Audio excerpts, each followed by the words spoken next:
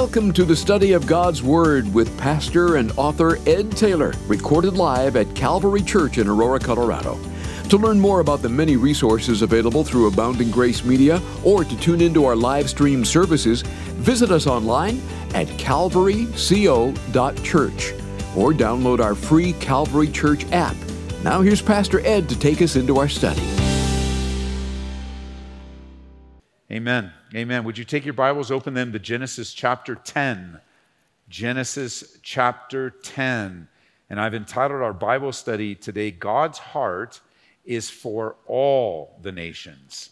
God's heart is for all the nations. The first 11 chapters of Genesis are very important. They're filled with foundations and essentials in understanding the flow of biblical theology throughout the rest of the Bible. In the first 11 chapters, there are many firsts, like creation, man, woman, marriage, the Sabbath rest, labor, rebellion, sin, and murder. We received the first insight and preview of the gospel message in Genesis 3, verse 15. Then we had that hidden gem of the gospel in chapter 5. And now we come to a new chapter, chapter 10, an amazingly accurate historical document that's often referred to as the Table of Nations. The Table of Nations. It says in chapter 10, verse 1, "Now this is the genealogy of the sons of Noah, Shem, Ham, and Japheth, and sons were born to them after the flood." The flood's over, and it's time to repopulate the earth. Noah has died at the ripe old age of 950 years old. And his three sons, Ham, Shem, and Japheth, begin to reproduce upon the earth. Chapter 10 is really an astounding chapter. It's a brief history of most ethnic backgrounds known to man today. We learn of all nations and people. They come from one source, a common ancestor, Noah, even coming back from Noah to Adam and Eve. There's a unity of humanity. That's a fact. It may not look like that today. There's such division, even as we were praying today, such division and animosity. But in God's perspective, there's a beautiful unity of humanity. There's a common link of brotherhood that binds the human race together. Now in chapter 10, there's 70 families or nations that are named. And from here, the number 70 becomes the number of nations. It will often reflect in the scriptures the numbers of nations or representative of the whole world. You're in Genesis 10, go to Genesis 46, because the rabbis often will relate this passage or the number 70 to Genesis 46. Notice with me, I'll read it to you in Genesis 46 and verse 26.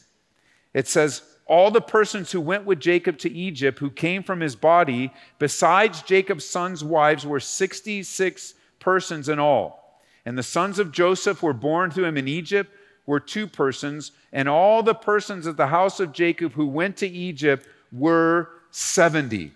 And why is that significant? Well, because God called Abraham, Isaac, and Jacob and blessed them. And it was God's goal through Abraham to bless the world. Through Abraham's seed, all the world would be blessed. Because right here in the beginning, once again, we're reminded that God wants to reach the nations, that God has a vision for the world. And I want you to see how this connects into the new covenant. It's really a neat thing to see as you consider the ministry of Jesus. So I want you to change your thinking a minute, and I want you to consider the ministry that is happening in the life of Jesus. You have Jesus as he is the fulfillment of God's blessing to the nations. He is the fulfillment. God has kept his promise in bringing a blessing to the world through the seed, his shed blood, his death and resurrection. So what does Jesus do in his ministry? He calls together 12 apostles, and that's how he begins. He sends them out. They're used to heal. They're used greatly. They come back with great testimonies. And the number 12, many times in the scriptures, represents the nation of Israel, or the 12 tribes of Israel. And so what does Jesus do? He first gathers 12, representative of the 12 tribes of Israel, And remember, the Bible says that Jesus came to the Jew first. And that's the gospel. The gospel comes to the Jew first. Now turn to Luke chapter 10. This is fascinating. I don't know if you've ever connected from the table of nations, God's heart for the world, and the ministry of Jesus. So go to Luke chapter 10. We'll get to Genesis 10 in a moment. I want to give some preparatory things as we land into chapter 10. When you get there, just pick up in verse 1, Luke chapter 10. It says, after these things, the Lord appointed 70 others also, and sent them two by two before his face into every city and place where he himself was about to go. And what does he say to the 70? 70 representing the whole world, the nations of the world. He says, the harvest truly is great, but the laborers are few. Therefore, pray the Lord of the harvest to send out laborers into his harvest.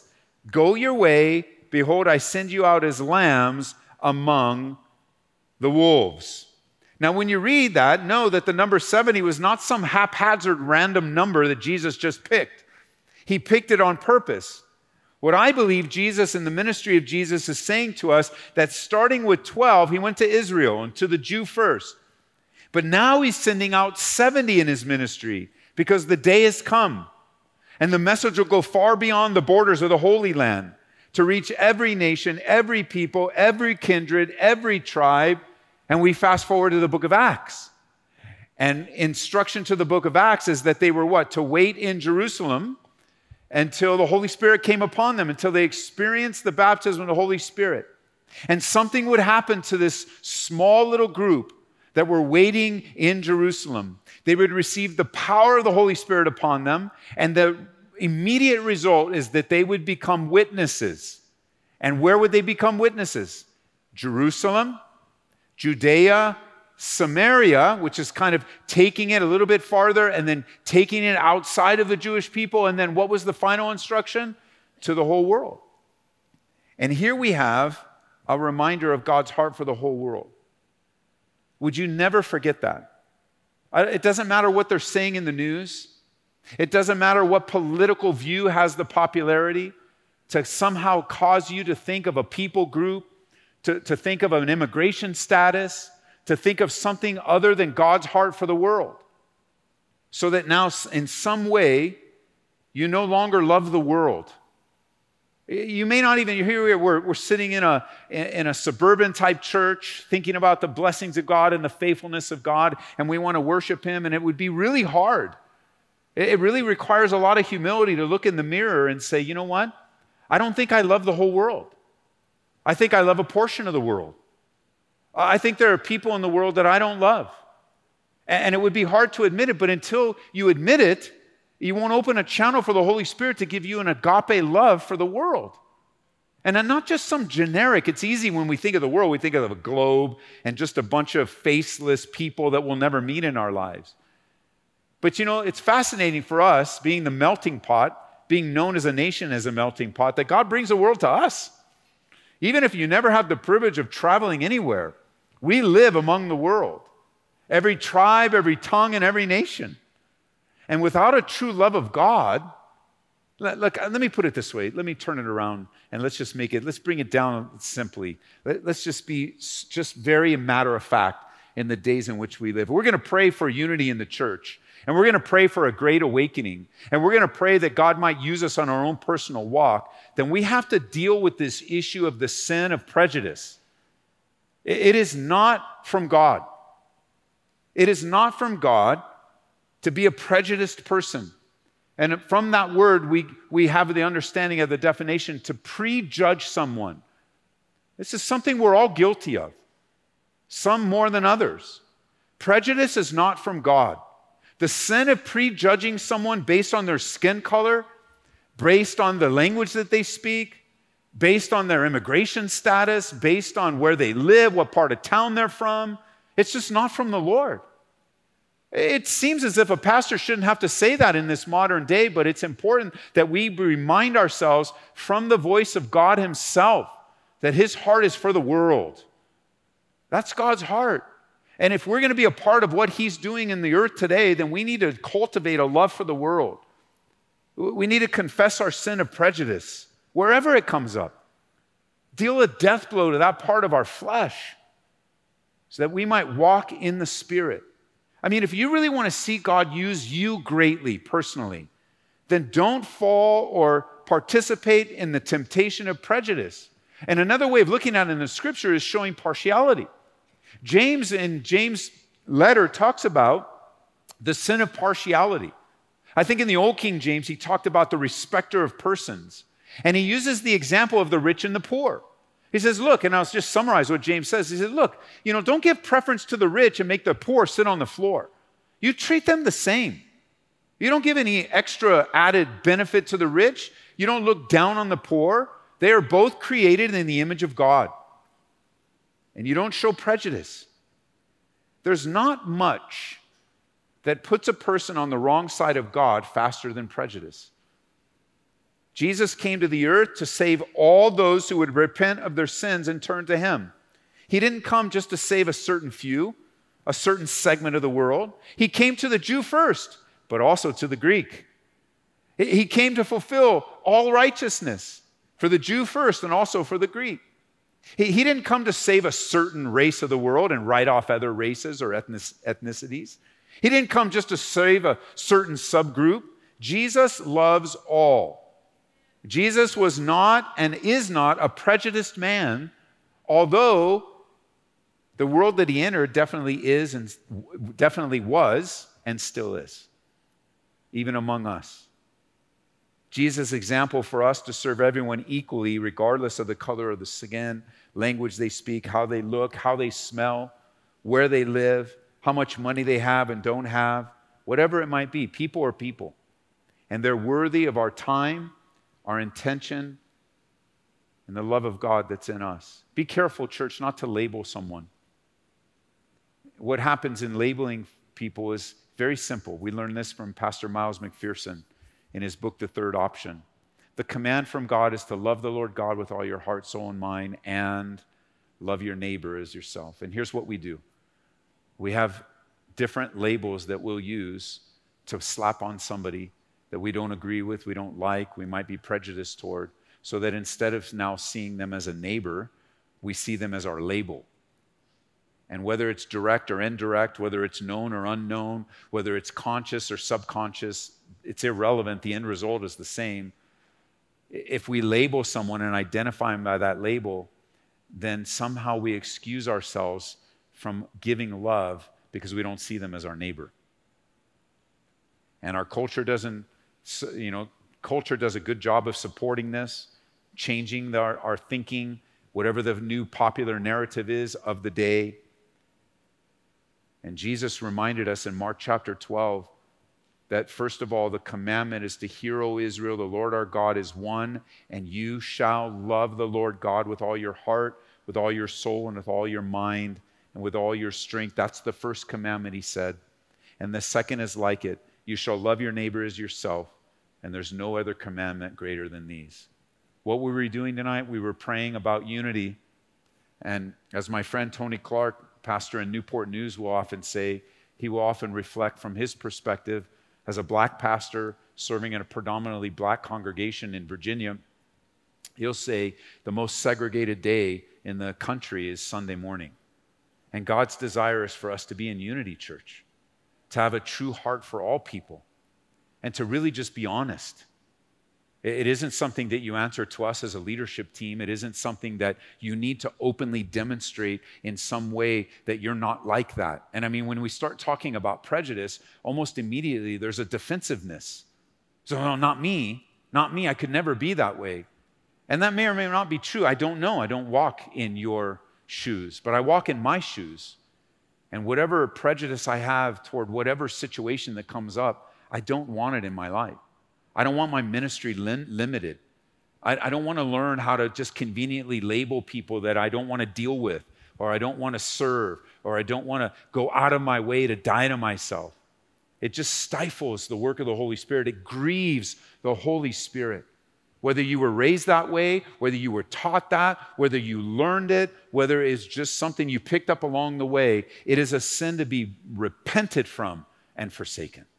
Why? Because we come back to Genesis 10, and right out of the gate, we understand God's heart is for the world. And I think if we kind of turn it around a little bit and just like, I am so thankful that God's heart is for the world because I'm part of the world. Like God's love came to me in my worst, where I was born, where I was raised. So many parts of our lives we don't even get to choose. It's just our life. What family we were born into, what our DNA is. It's just, this is what we were given by the will of God. And it's in Christ, these barriers have been broken. And in chapter 10, now coming down to our study today, with all that in mind, I know that genealogies are very easy to skip.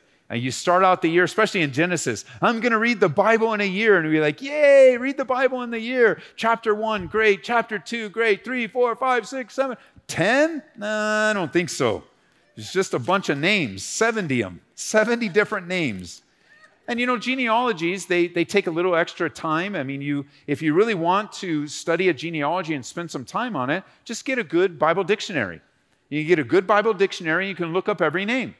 That's really how you learn. Who is this person? What does this person have? Is there any significance? Sometimes there's great significance, sometimes not so much. But can I just remind you that if we told you that in the Bible, there's a whole list of genealogies from people that went to church at Calvary and your name was in it, don't you think you'd look for that genealogy? You're like, the most important name would be in there. Here I am, honey. I'm in the Bible. And so these people are just as significant as you. However, they're even in a greater way as they play out God's heart for the world. And I can't emphasize this enough. It's just from the Holy Spirit for this moment in time. From the very beginning, God's heart and intention is a love for the whole world. Do you guys get that yet? It's very important. It will accentuate and accelerate your usefulness in the hands of God if you will grasp that, believe it, and live it in your life. You have to go through your own pains, right? You have to really deal with how you've been treated. You might be on the other side of prejudice. People have been prejudiced towards you, taking advantage of you, hurting you deeply. And so what's the response? Forgiveness. Releasing. It's like, oh yeah, Pastor, I understand prejudice. I've been treated that way my whole life. And for that, I'm sorry.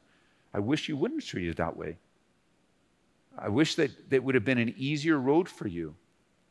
And even so, nothing is wasted by God.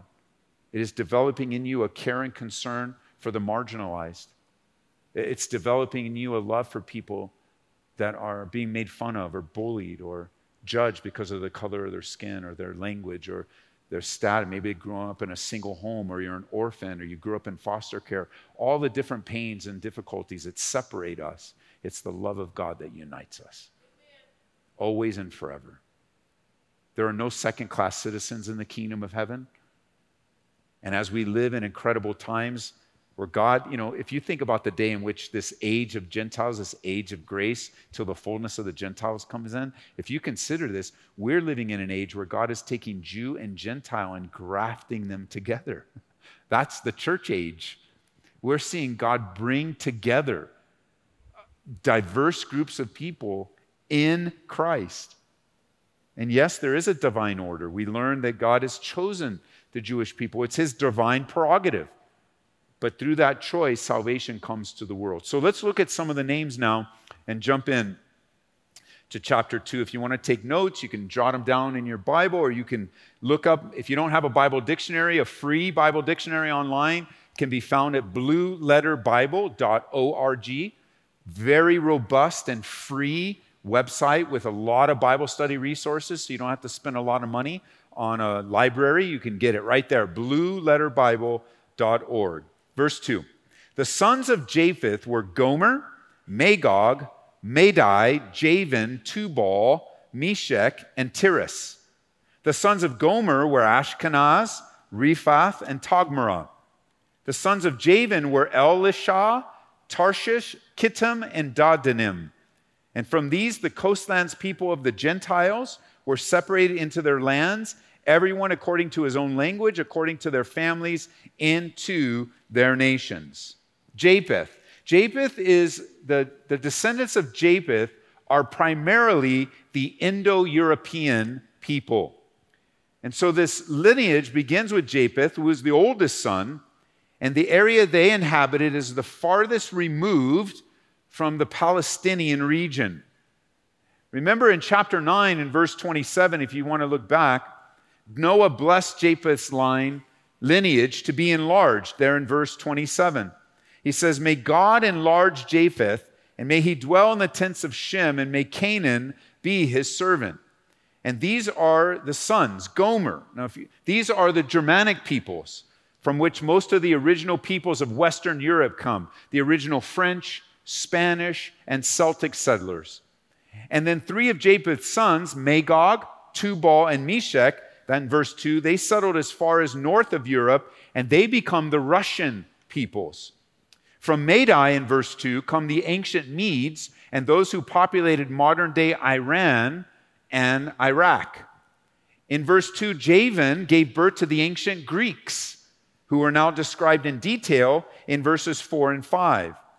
In verse 3, the sons of Gomer were Ashkenaz, which are the modern-day Germans, and they settled north of Judea in the Fertile Crescent area.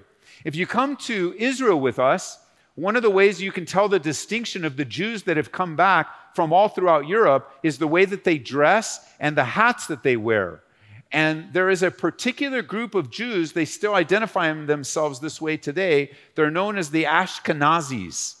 And these were the Jewish people that have returned from Germany and the areas surrounding Germany. And I forget which way their hats look, but very fascinating when you see them walk on the Sabbath day to their times of worship at the synagogues. In verse 3, Togmara are those that settled in Armenia. And so the Armenians come through there. And it's interesting for you Bible students, in Ezekiel chapter 38 and 39, Magog, Meshech, Tubal, Gomer, Togmara are all members of the anti-God alliance in the last days. You learn all that in the first few verses of chapter 10. Don't you ever skip a genealogy again. There is always meat in there if you'll dig a little bit. Let's move on to the sons of Ham.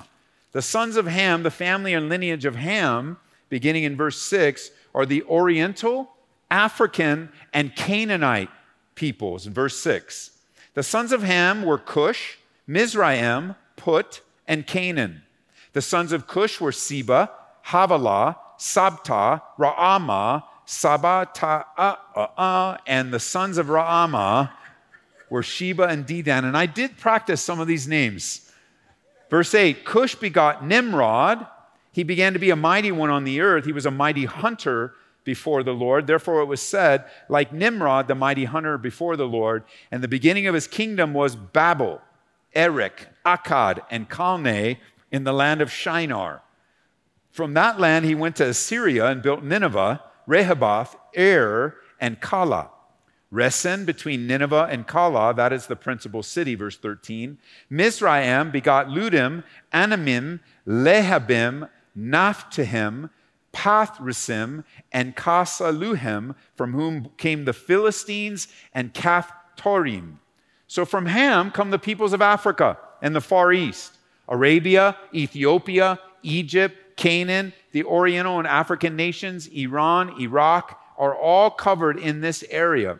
These were a vigorous and aggressive people, the early empire builders and controllers of human destiny. Verse 6, Cush. Cush is a biblical name for Ethiopia and becomes prophetic as they align with the Antichrist. But when we get to the New Testament, Cush is super important because by the time we get to Acts chapter 8, we're introduced to a eunuch who was from Ethiopia. And God did a great ministry in bringing salvation directly to him. The family of Cush divided. Some founded Babylon, Nimrod, and others went toward Ethiopia. The Bible tells us in Jeremiah 13 that the Cushites were dark-skinned and very tall, Isaiah 45, verse 14. In verse 6, Mizraim founded Egypt. Verse 6, Put built Libya and the region of North Africa west of Egypt. And Canaan, of course, refers to the peoples who filled the ancient land and the area of Israel, the Hivites, the Jebusites, etc. I want to give a little bit of attention to this guy by the name of Nimrod. Again, looking for Bible names for your kids, here you have one. Little Nimrod. Nimrod is a very interesting character in the Bible. His name literally means rebel, or to be rebellious. It can also mean valiant and strong. And when you put these definitions together, you have a valiant, strong rebel. Or you could also say a very strong-willed, rebellious man. Now remember, whenever the Bible speaks of rebellion in a character, in a man or a woman, the rebellion is toward God, not necessarily toward one another. However, when you are rebellious toward God, you will also be rebellious toward others. And Nimrod is a great example of that. His life was one long rebellion against the things of God. He's known historically for establishing cities and kingdoms. And it says that in verse 9, it says that he was a mighty hunter. And just mark that phrase, before the Lord. Just mark that. We'll get back to it in a second. He was a mighty hunter. And so he was talked about as Nimrod, the mighty hunter, before the Lord. But according to the rabbis in the Jewish Targum, the rabbis taught that this isn't necessarily a reference toward the hunting of animals as much as it was a hunting or a conquering of the souls of men. And historically, Nimrod, starting with Babel, continuing to Babylon, and thinking of how Babylon represents that end-time city in rebellion toward God, that in the hunting and pursuing and conquering, Nimrod would do whatever he needed to do to abuse people and take advantage of them for his own gain. However, even in his rebellion, it says that he was before the Lord. And I believe God would have us to be encouraged for those situations and people in our lives that are very hard, very difficult, maybe some rebelliousness, some enemies, difficulties, attacks, that what's happening to you tonight is happening before the Lord. It is not unseen. I know it feels like that at times. You kind of, like in the psalmist, when the psalmist talks about, what is going on? Don't you see God? Why are you allowing this? And many times David would sit there with his harp and begin to think, what is happening in my life? Why? I had someone very close to me recently ask me a couple of questions about why. And we're just driving along, and he's like, why this and why that? And it's easy to try to jump in and begin to answer that question, but eventually it's like, those questions aren't answerable. I don't know why. I might be able to give you some theological answer or some principle from the scriptures, but even that's not satisfying because it doesn't really take away the difficulty. You go, man, I've got a Nimrod after me, Ed. Why? So I don't know, but it's before the Lord. Nothing is happening apart from God. God sees every wicked person, every wicked deed, and he's aware of everything that goes on, which leads to the next why question. Well, why doesn't he just stop it if he knows it all? Well, some of that is reserved into the mysteries of God's will. I do know this, he has stopped things before. I do know that. I do know that in his sovereignty and his grace, he has intervened. I do know that even if he doesn't stop, I do know that he's going to work all things together for the good. I do know that we're going to grow through the pain. I do know, that it's like God has his hand on the thermostat and he doesn't allow it to get hotter than for us to have the way of escape and trusting with our lives. I do know this. I can speak for myself. I may not be able to answer all the why questions, but I certainly can speak from my own personal experience. The things that God have allowed in my life, as painful as they are, have made me a better man. They've made me a more worshipful man. They've made me a more broken man, a more humble man. God is able to use the trials and difficulties in our lives and even the Nimrods, just the name makes you, even the Nimrods. He allows the Nimrods. Does that name resonate yet? Nimrod? People are listening on the radio, stop it already, stop it. But even the rebel, even the valiant and the strong, the ones that seem to be getting away with everything, the ones that seem to have all the power and all the leverage and everything that the world values. They seem to be getting away with it. And not only getting away with it, more and more and more. I don't know what's happening exactly in the spiritual realm. I don't know how much they're getting away with. I don't know what they're dealing with. I don't know how miserable their life is. I don't know any of that. But I do know this. It is all happening before the Lord. And He is righteous. And He is just. And nothing gets past God. What you sow is what you'll reap. I don't know when, and I don't know how. But it can go both ways, right? You don't have to sow to the flesh. You can sow to the Spirit. What you sow to the Spirit, you'll reap that too. When you sow to righteousness, you'll reap righteousness.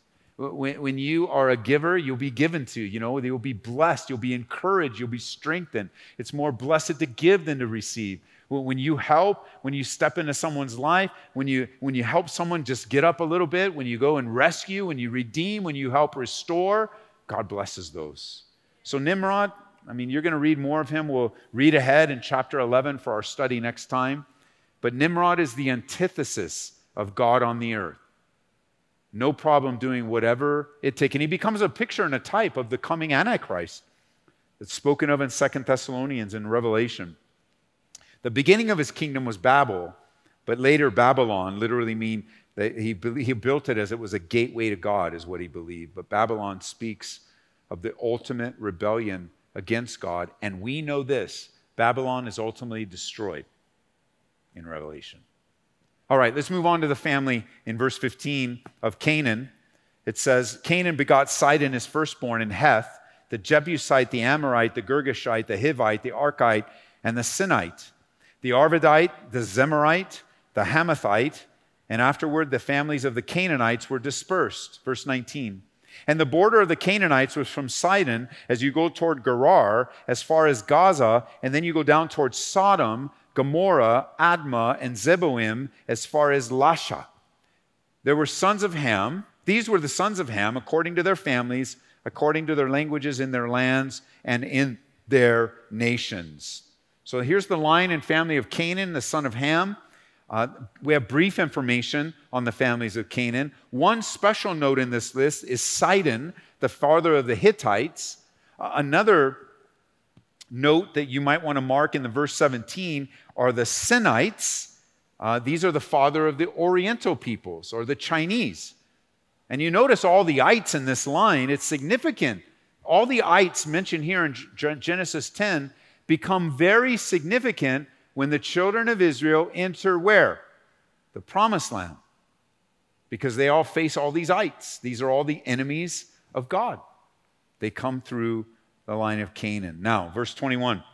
Children were born also to Shem, the father of all the children of Eber, the brother of Japheth the elder. The sons of Shem were Elam, Asher, Arphaxad, Lud, Aram. The sons of Aram were Uz, Hol, Gether, and Mash. Arphaxad begot Salah, and Salah begot Eber, and to Eber were born two sons. The name of one was Peleg, for in his days the earth was divided, and his brother's name was Joktan. Joktan begot Almadad, Sheleph, Hazarmapheth, Jerah, Hadaram, Uzal, Diklah, Obal, Abimael, Sheba, Ophir, Havilah, Jobab. All these were sons of Joktan, verse 30. And their dwelling place was from Misha as you go toward Sephar, the mountain of the east. These were the sons of Shem according to their families, according to their languages, in their lands, according to their nations. These were the families of the sons of Noah, according to their generations, in their nations, and from these the nations were divided on the earth after the flood. This is an important line, Shem. All the descendants of the Middle East come from Shem, but most importantly, Shem is the lineage by which Messiah comes. So this is significant. The Semitic peoples come through Shem. The most notable Semites are the descendants of Israel. Now remember the prophecy that was given of Noah about Shem, that he was to be the father of a people whose God, the only living and true God, was to be blessed. And so Shem's descendants were to reach out to the world and lead all people to worship and bless God. Now, notice in verse 21 some highlights. Many scholars believe that in verse 21, the children of Eber is actually the root word from which we get our word Hebrew from. And the rest of the Bible is now focused on this important line and lineage, not only because of Israel, but because a Messiah would come through this blessed line of peoples. It says in verse 22, Elam, he was the father of the Persian people, Elamites. Abram will settle in this area, and while there, an Elamite king will come and attack him. Asher was the father of the Assyrian peoples. Lud was the father of the Lydians who lived in Asia Minor. And we visit Asia Minor when we come through the rest of the study in the book of Acts. Aram was the father of the Syrians in Damascus. A language develops through the Syrians, the language known as Aramaic. The Aramaic language is one of 3 languages used in the Bible. Remember, the Old Testament is primarily written in the Hebrew language, with the exception of a few chapters in the book of Daniel that go and switch from Hebrew to Aramaic and then back to Hebrew. The New Testament was written in the common day language of the first century in the area of Israel, which was Koine Greek. And that's why when you're reading translations in the English, there are sentence structures and things that are help. Even with the New King James, I pointed this out before, but as you're reading through the New King James, you will see words added in italics, not in the sense of adding to the Bible, but giving a phrase or a turn of phrase that might help it be better understood in the English language. Because if they just translated the Greek straight through, there's no punctuation and the sentence structures are different. And the Greek language is much more descriptive than English. So Aramaic develops through Aram and is used in the book of Daniel. Jesus himself would speak Aramaic as well. Back to verse 22. The sons of Shem were Elam, Asher, Arphaxad is in the direct line leading to Abram.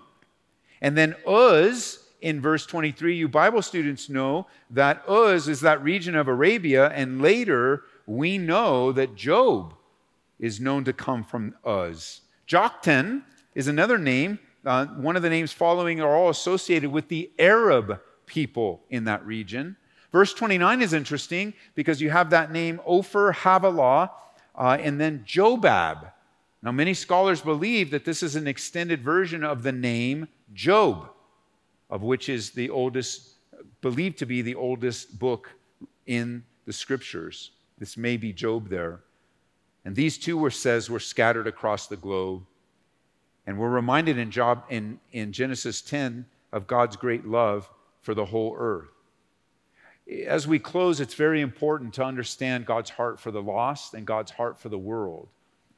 And my encouragement to you, whether you're here now or listening on the radio, watching online, maybe listening at some later date when this airs on the radio, I'm asking you to consider those areas of your life where you're prejudiced,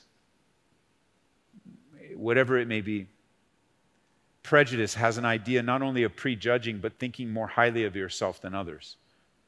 That when you prejudge someone, they're in a lower class than you or in a different class. And may the Lord, by his agape love, help us to show true love. That when we read John 3:16, when it says God so loved the world, that we really mean it. We really mean the one struggling with sin. We really mean the one with a rough past. We really mean the one that's in prison right now. We really mean the one that just their whole life has been one mistake after another, one failure after another. That we would learn how to actively, and again, it's the work of the Holy Spirit. None of us can do this on our own, but that we would really learn how to walk in the grace of God. That we would really learn how to give second chances or third chances. We would participate with the restorative work of God. That we wouldn't be so quick to label people. That we wouldn't be so quick to be influenced by others that label people. And just, I agree with them. You know, they made such a convincing case in 30 seconds.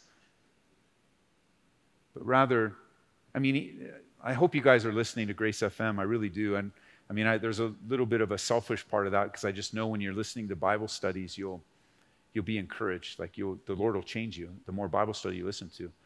I mean, you will change in another way listening to country music, but not listening to Bible studies. So it's worth it. But today on the show was just the live show was just amazing. It was, God gave a gift to everybody who was listening. You should listen to the podcast, second half of the show toward the end. A gal calls up and shares how she's having a hard time forgiving herself for being such a rebel as a teenager. Just broken. And just can't, she's in her 30s. I think she said she was 38. And she's looking back at a season of her life and just admitting, that she was such a rebel and so hard for her mom, her single mom. And she just went on sharing that. And as I'm listening and praying, I'm like, well, and as I was asking some follow-up questions, talking about she's having a hard time forgiving herself. And if that's something that you wrestle with, I shared with her, we're working on a book right now. Hopefully it'll be done in the next 3 to 4 months on how to deal with your past, how to have freedom from your past. So we're working on that, and that's good. I taught those Bible studies that are up on our app, on our website. But I asked her for a picture. I just wanted to know, what did she mean by I don't forgive yourself? I don't want to assume. I don't know what she means. And as she began to explain it, she went right back to 13 years ago. So she fast-forwarded from the time with her mom, because beating herself up for something that happened 20-something years ago is unique. I mean, we all have regrets, amen? Anybody have regrets? If we think back far enough, we all have regrets. So it was just unusual that she was so tethered to that season, and her mom has forgiven her and all of that. So those of you who are listening, you know what she said. She said, 13 years ago, I had an abortion, and I just can't forgive myself. And that opened up a whole new channel of ministry, didn't it? It happened a whole new opportunity about how she's been held in bondage. It's one of the things the abortion industry or those that approve of abortion, and that's the big secret nobody wants to talk about. The real deep-seated, painful damage that's done to a woman, and often the man that participates in a decision. So she began to share that, and she began to cry, and very emotional time. And I took the opportunity to help her understand the grace of God and the forgiveness of God. And yeah, I know if she had the information today, that back then what she had today, she would no way make that decision. But you can't erase 13 years, and she's been living with it, living with it. The reason I believe it's relevant for our study tonight is that if you are watching the news or following all the Christian voices, you would think that abortion is some political stand to take. You would think that abortion, the primary way of stepping into abortion is just carry a sign and fight for this and yell on the steps because everyone else is yelling. So if everyone's yelling, then the Christians have to yell too. But the reality is that Jesus Christ came to usher in a different kingdom. He came in to do a different work. And if you're not careful, you will find yourself identifying with the way people want you to identify. They'll convince you. I mean, after all, it's a good cause. After all, it's a righteous cause. And for us, it's a biblical cause to stand in the gap for the unborn and to stand in the gap for those who have no voice. Yes, yes, yes, and yes. But who's going to reach out to the hurting? Who's going to reach out to the one carrying this pain for 13 years?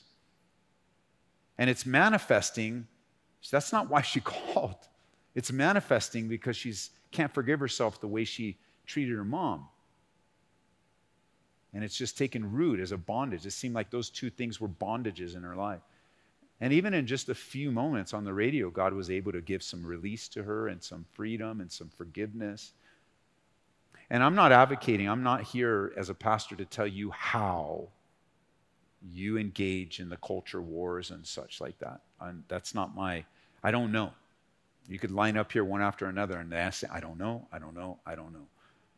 I just want you from the pulpit here on behalf, I believe, speaking of God, that if you're not careful, you will adopt other people's views and opinions about things. And then you will say that's God's opinion. and be fully convinced about it. And I just want to say and suggest to you that you might be wrong. And you spend your whole life and all your energy and passion on wrong things. When your neighbor, the person that lives next to you, the person you share a fence with, the person that you see taking out the trash, because she's somebody's neighbor, she lives somewhere, is hurting because of a decision. Now everything's on the news and it's all back in her face. And all God wants for her is to know that he loves her and that he forgives her. And it's almost like you can hear the voice of Jesus in some way saying, just go and sin no more. Perhaps that's a testimony for you tonight. That's your story.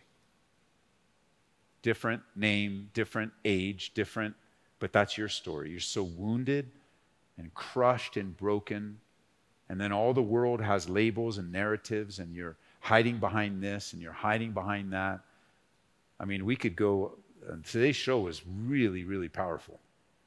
What God wanted to do from just set free calls. That's what they were today.